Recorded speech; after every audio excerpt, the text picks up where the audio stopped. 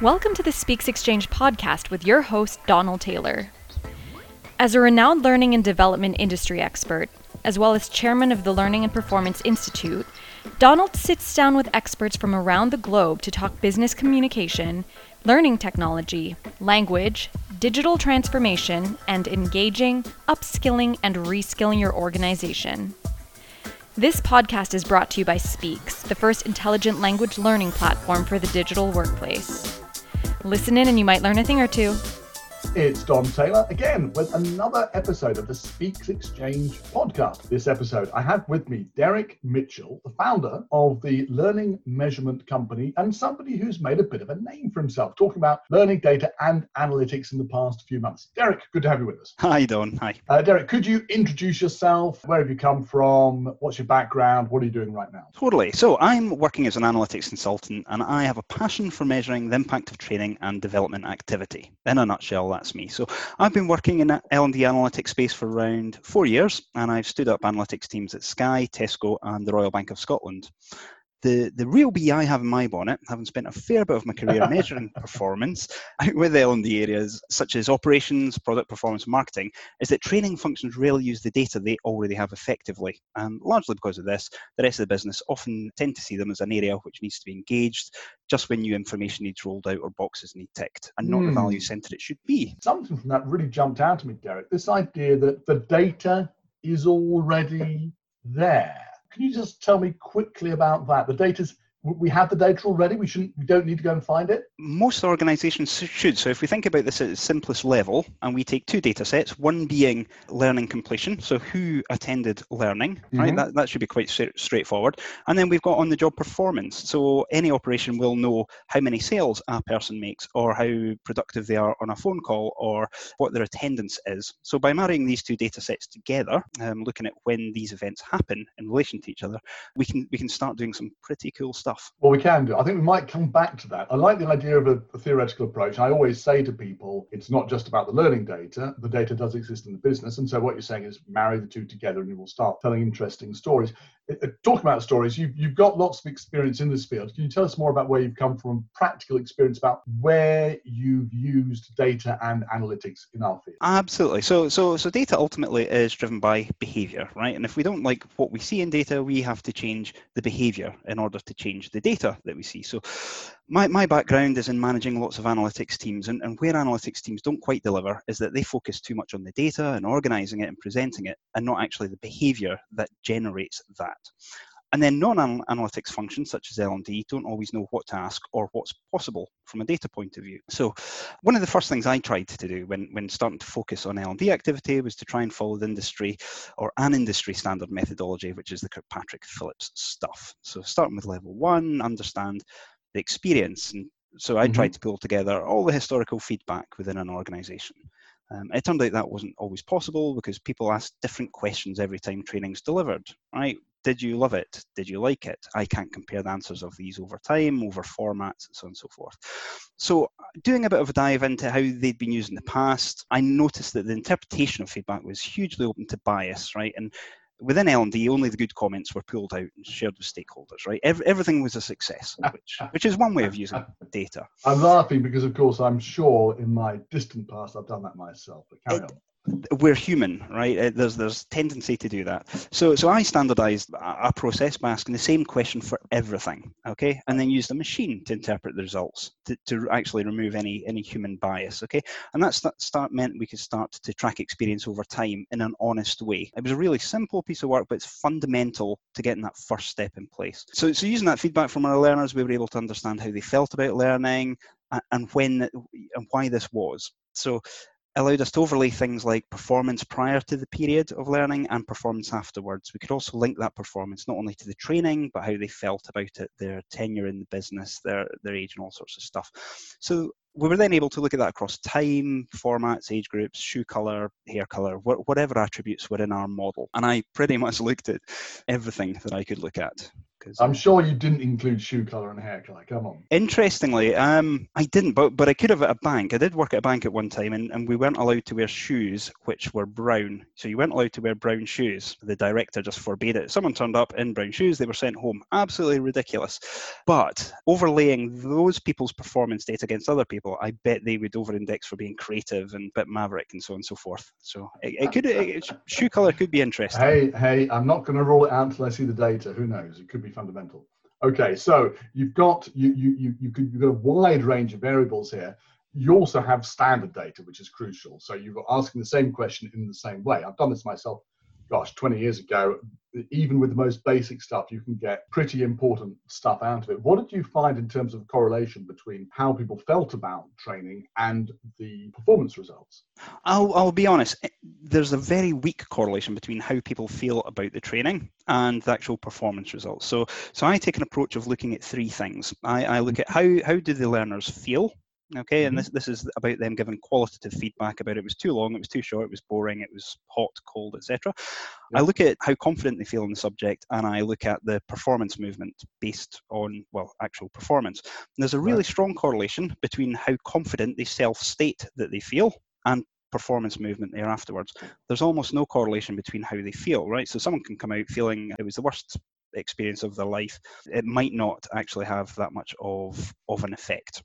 But from a cognitive load point of view, it's good to know, right? If people are coming back and saying a course is too long, in fact, from a business point of view, if we get 50% of learners coming out saying it was too long, then that's quite good, because rather than taking people off phones or away from the shop floor for an hour, we can do it for half an hour and actually have a saving as a result of that. So the qualitative feedback is really important in understanding the experience, and there's efficiencies to be found in it. In terms of how it relates to performance, less so.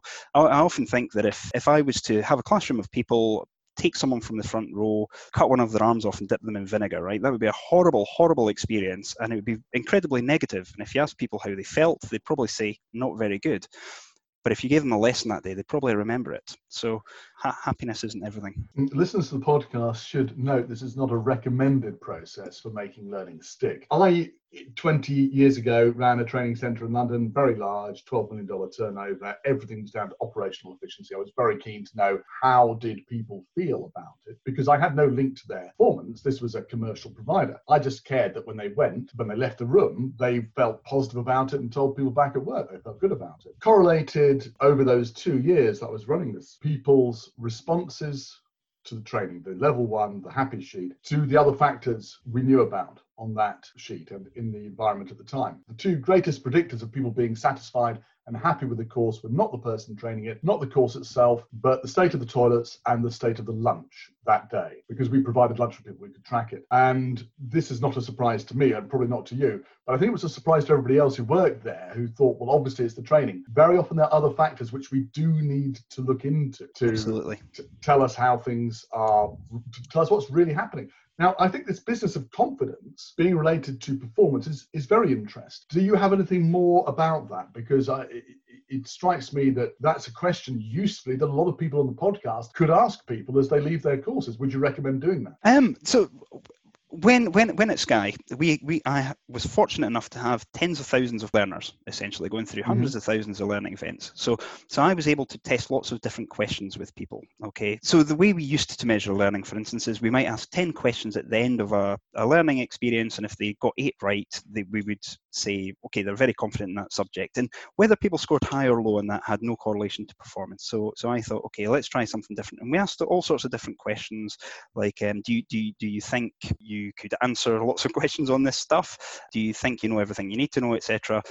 And over populations of lots and lots of different thousands of people getting asked different questions, we were able to see that the one question that actually correlated to performance was, how confident do you feel in a topic, right? That very simple question. And whether people say, I feel very confident, or this was on a 1 to 10 scale, people who say, over 8 to 10, for instance, will have a better performance, generally speaking. Now, there'll be 1 or 2 people in a population that don't. People who answer a 1 or a 2, mostly, for the vast majority of the population, will have no difference or actually negative impact to their performance after learning. You'll get 1 or 2 people in that population who will overperform. So as a proxy, as a guide for predicting performance, 1, 2, 3 months after the fact, it was actually really powerful. Fascinating that such a simple question should be so predictive, really, across presumably all topics. Well, I've tried it within sales environments and within service environments. So this is where we've tried to affect the conversion rate from people upselling things or cross-selling things, and from within environments where we're just trying to push up the customer NPS or the CSAT scores. So across, in fact, we've also done it with engineer revisit rates. So if you imagine one of the ones at Sky, it's a key metric for exactly. engineers. Yeah. By the way, for listeners, CSAT, customer satisfaction, NPS is Net Promoter Score. It's a standard way of checking whether customers will go out and be positive about you. Look, I could talk with you because it's great to chat with someone who really understands data, has got good practical experience with it all day about this stuff, but I don't think everybody in L&D feels that way. A lot of people are pretty wary about data despite its power. We've just discussed one simple question which could be really useful. Why do you think it is? Why do you think people are wary of data? So I think people often associate data with writing lots of code and using difficult math and understanding statistics. And using data can involve writing lots of code and using difficult math and lots of statistics. But within the context of learning functions, the data is usually quite straightforward. Okay, so if we think about the three things we want to look at, or that certainly I look at, which is what material did people consume, what did they think of it, and what, if anything, happened as a result. Okay, fundamentally those things. So there's loads of tools out there now which allow people without any deep data knowledge to easily pull these things together to understand where things are working and where things are not working. So I do a fair bit of one-on-one coaching, and one of my favorite moments is when people start to get how straightforward the use of data can be, even when looking at things on paper which sound very complex. Working one-on-one with people allows me to go through every step of a data journey, from gathering data, right? Whether that's through a survey to cleaning it, to joining it with other bits of data, and then actually presenting it. And I get the impression, particularly with people working in training functions, that the books on data might be a bit dry. And one-on-one just allows a lot of questions to be answered as we go, rather than someone opening a book, seeing a table that's talking about standard deviation and putting that book down. So you do this one-to-one stuff, which I didn't realize you did, which sounds fascinating. When you're talking with people one-to-one, Derek, what's the most common set of reactions they have? Is there any commonality? It's usually just surprise at how easy stuff is. I use modern analytics tools such as Tableau, Power BI, SAS VA, ClickSense, all these things. And in terms of loading data up, which within a data we talk about ETL, which is extracting, transforming and loading data.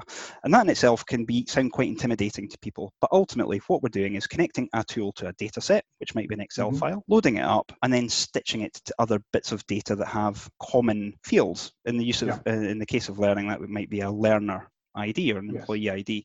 Now, as soon as you walk through these steps with people, they realize it's not scary at all. And as soon as you join two data sets, the penny drops of the power that how one data set can relate to the other, and how easy it is to actually pull out insights from the relationships between different things. One of the joys of modern analytics tools as well is the speed at which you can answer questions. So once you've done that loading in data, you've joined it up, you can then explore it. And L&D people are inherently quite creative people, right? And in my experience, they're often very enthusiastic. So if they've got a toy and they've got data and they can actually explore it almost without thinking and start to see things they've never seen, it's quite an enthusiastic response. Now that's interesting. I always say that the trick in data is firstly getting a hold of it and then knowing the questions to ask, then interpreting what you've seen. I'm delighted that you're suggesting that L&D people pretty much are good at asking the right questions and interpreting what they've seen. Indeed, they can be good.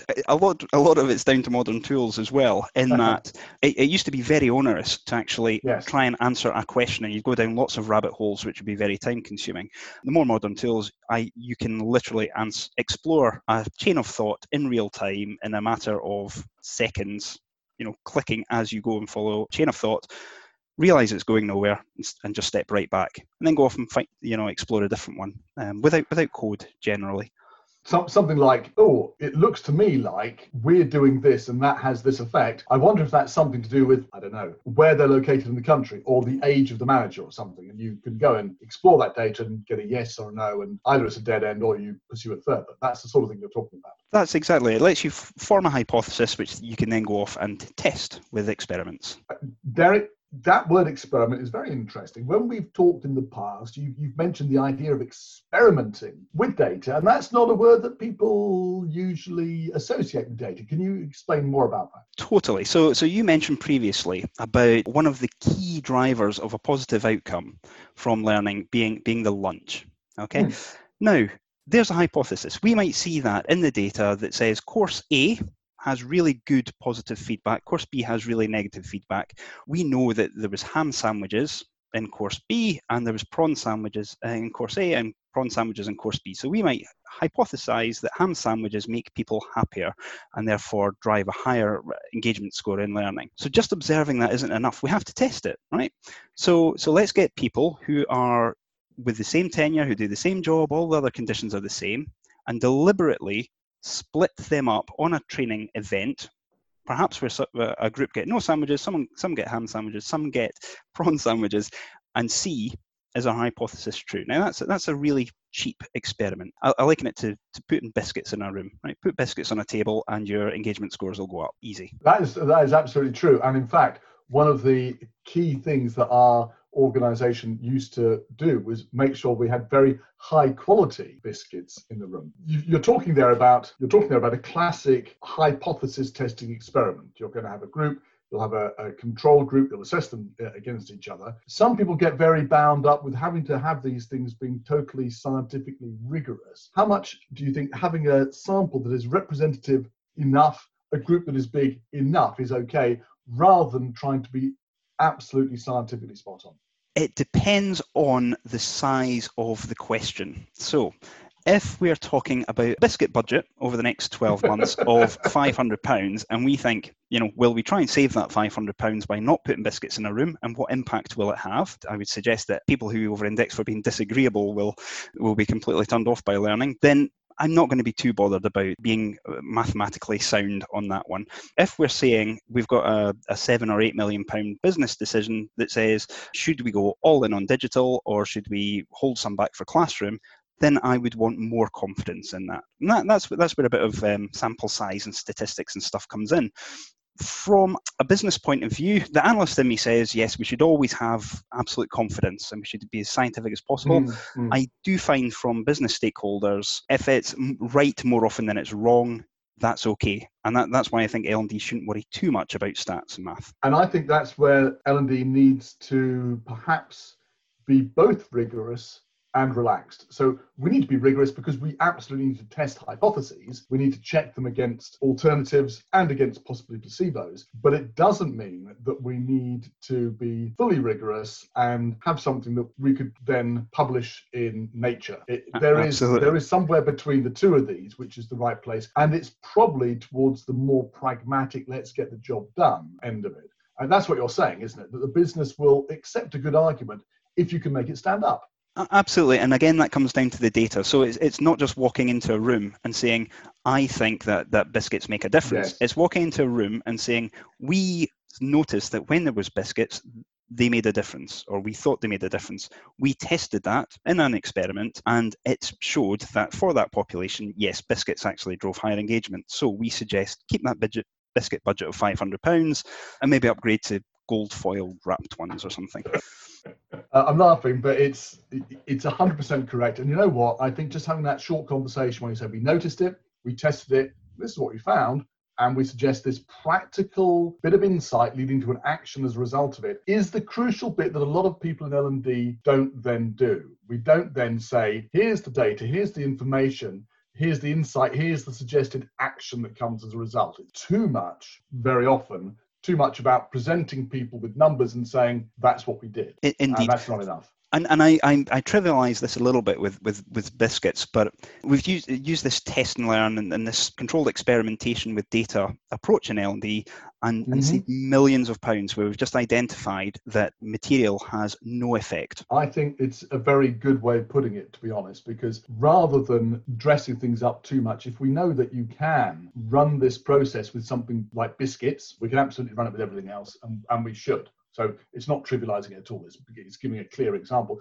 By the way, for our North American colleagues, of course, a biscuit in the UK is a cookie. It's not what you call a biscuit, which is something else entirely. What can we expect these analytics to show us, Derek? When we've got the data, we've run some experiments, we've got some results, what do we do with it? What can we expect? Okay, so analytics essentially can show us everything, okay, depending on the complexity of our model, and that depends on how sophisticated we want to get. But at its simplest, analytics will tell us what people really think through what they say and how they say it, and how they interact with our content, not just how they say they're interacting with the content, but actually what we can see them doing. Okay, right. So analytics will also show us how to optimize outcomes. So one of my favorite pieces of work was avoiding an opportunity cost through poor scheduling of learners in a classroom course. Okay, so over a 10-week period. Just 1 second, Derek. Just want to be quite clear that everyone who's listening understands what an opportunity cost is. It's when, well, you go ahead and explain what opportunity cost is. So we might say that we ran a course and sales went up 2% as a result of the course. What we don't know as a result of that is if we'd done something else, sales might have gone up by 3%. And that opportunity, the difference between those two things is the opportunity cost. We lost X by not doing Y. Very good. Let's carry on then. So you were able to do something which had a big effect. Yeah, so essentially over a 10-week period, we had teams that were taken into a classroom to receive training on a new product. Okay, now the scheduling of the teams was going to be conducted by the operation based on the availability within each function. Okay, with the groups being trained being actual teams of people who worked together under the same manager. So within those groups, we had high performers, low performers, and average performers, all mixed up for the duration of that 10 weeks. Yeah, so we had training materials, we had a population of people to be trained, and we had a time period over which to train them.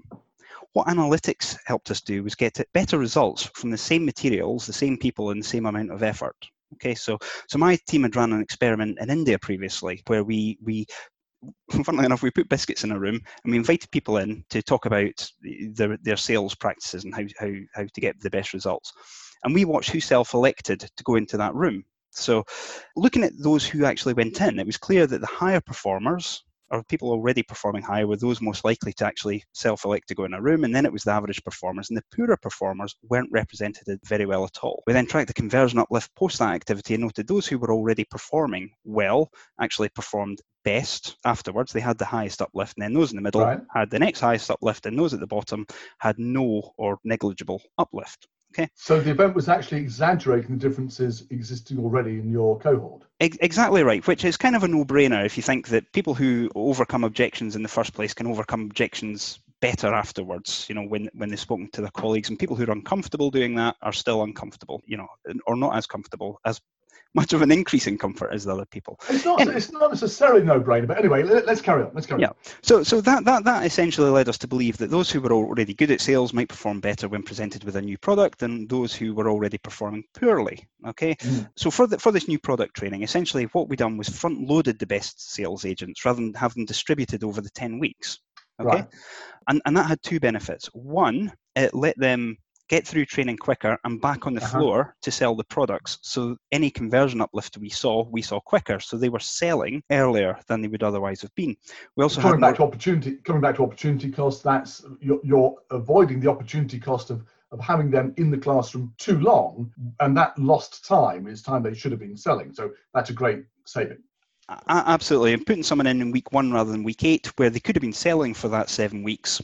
It didn't make sense. So by doing that and front loading the best learners, they had the same material, we had the same population going through, it was still over the 10-week period, and we actually had incremental sales of around £250,000 just in terms of having our best people selling earlier. £250,000 uplift in sales. Yep. Just by that one change to scheduling. That's right. So we were able nothing to do with the instructor, nothing to do with the content, nothing to do with how the slides look, nothing to do with the technology. It's a scheduling thing based on the result of some learning analytics. That's exactly it. And we were able to do that as a result of having the data in the first place to find a reason for having a hypothesis, testing that hypothesis, and then actually putting it out to the place.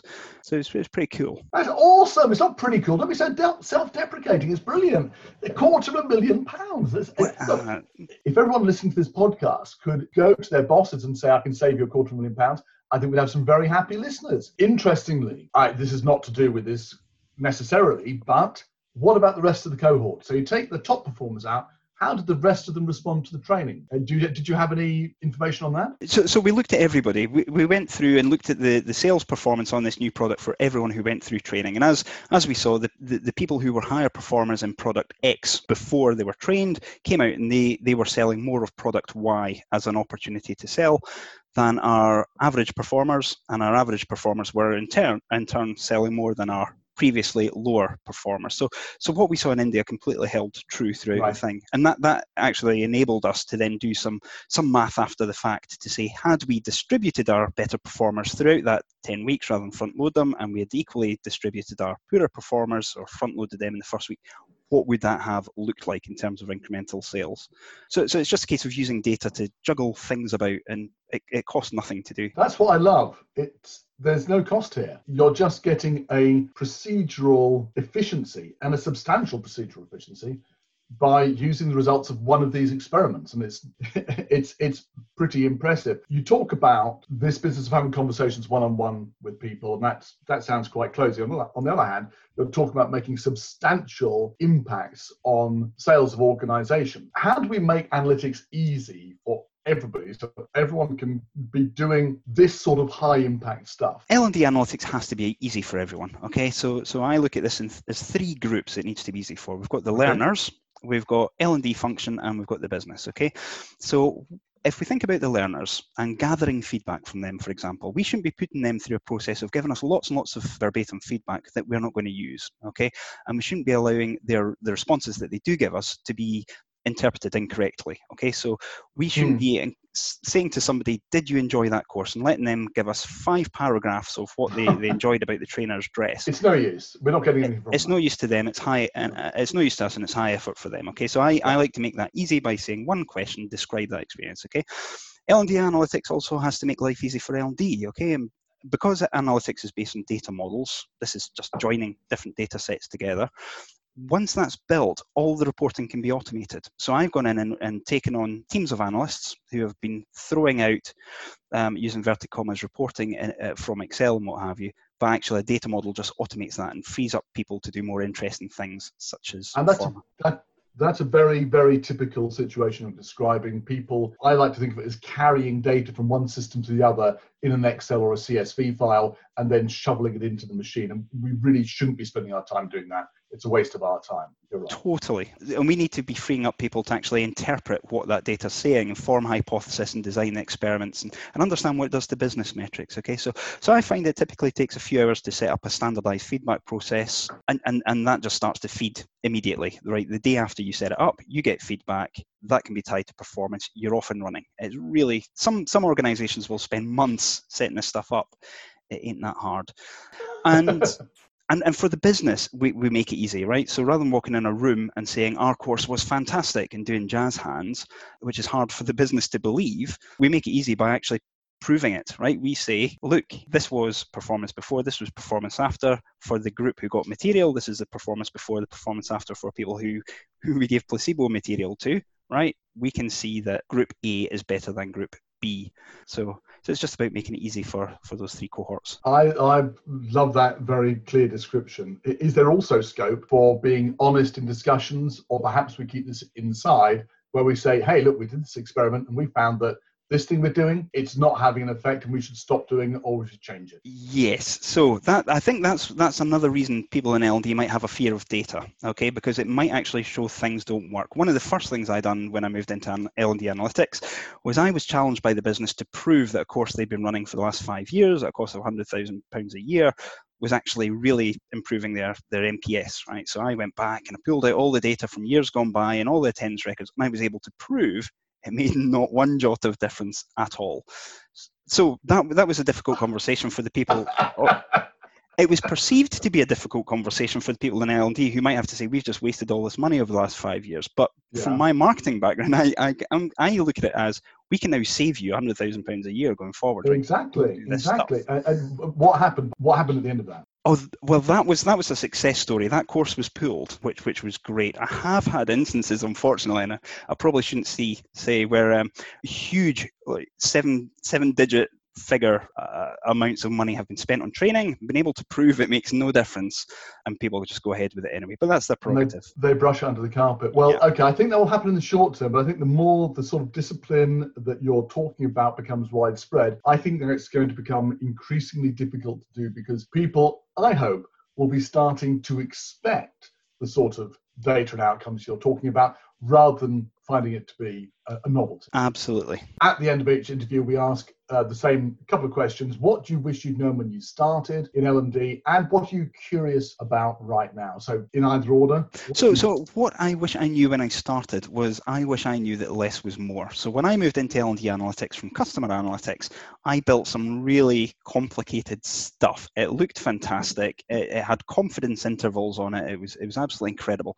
And I'd done that pretty much to show how much thought had gone into what I was doing, and to show off a little bit to people who were perhaps a little data ignorant, okay?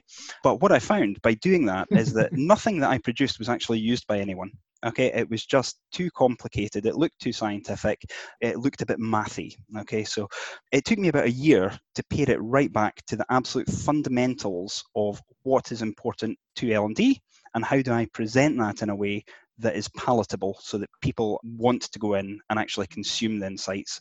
So I wish I knew that at the start, because that would have saved me a lot of time. Really fascinating, though, as a sanity check for our field, that we are effectively working with our data and our insights at a much less fundamental level than everybody else is. We're probably dealing with some basics. Other people have gone on to do some rather more sophisticated things. But still, let's be positive that we are doing it. All right, so that's what you wish you'd known. Less is more. Absolutely. And what are you curious about?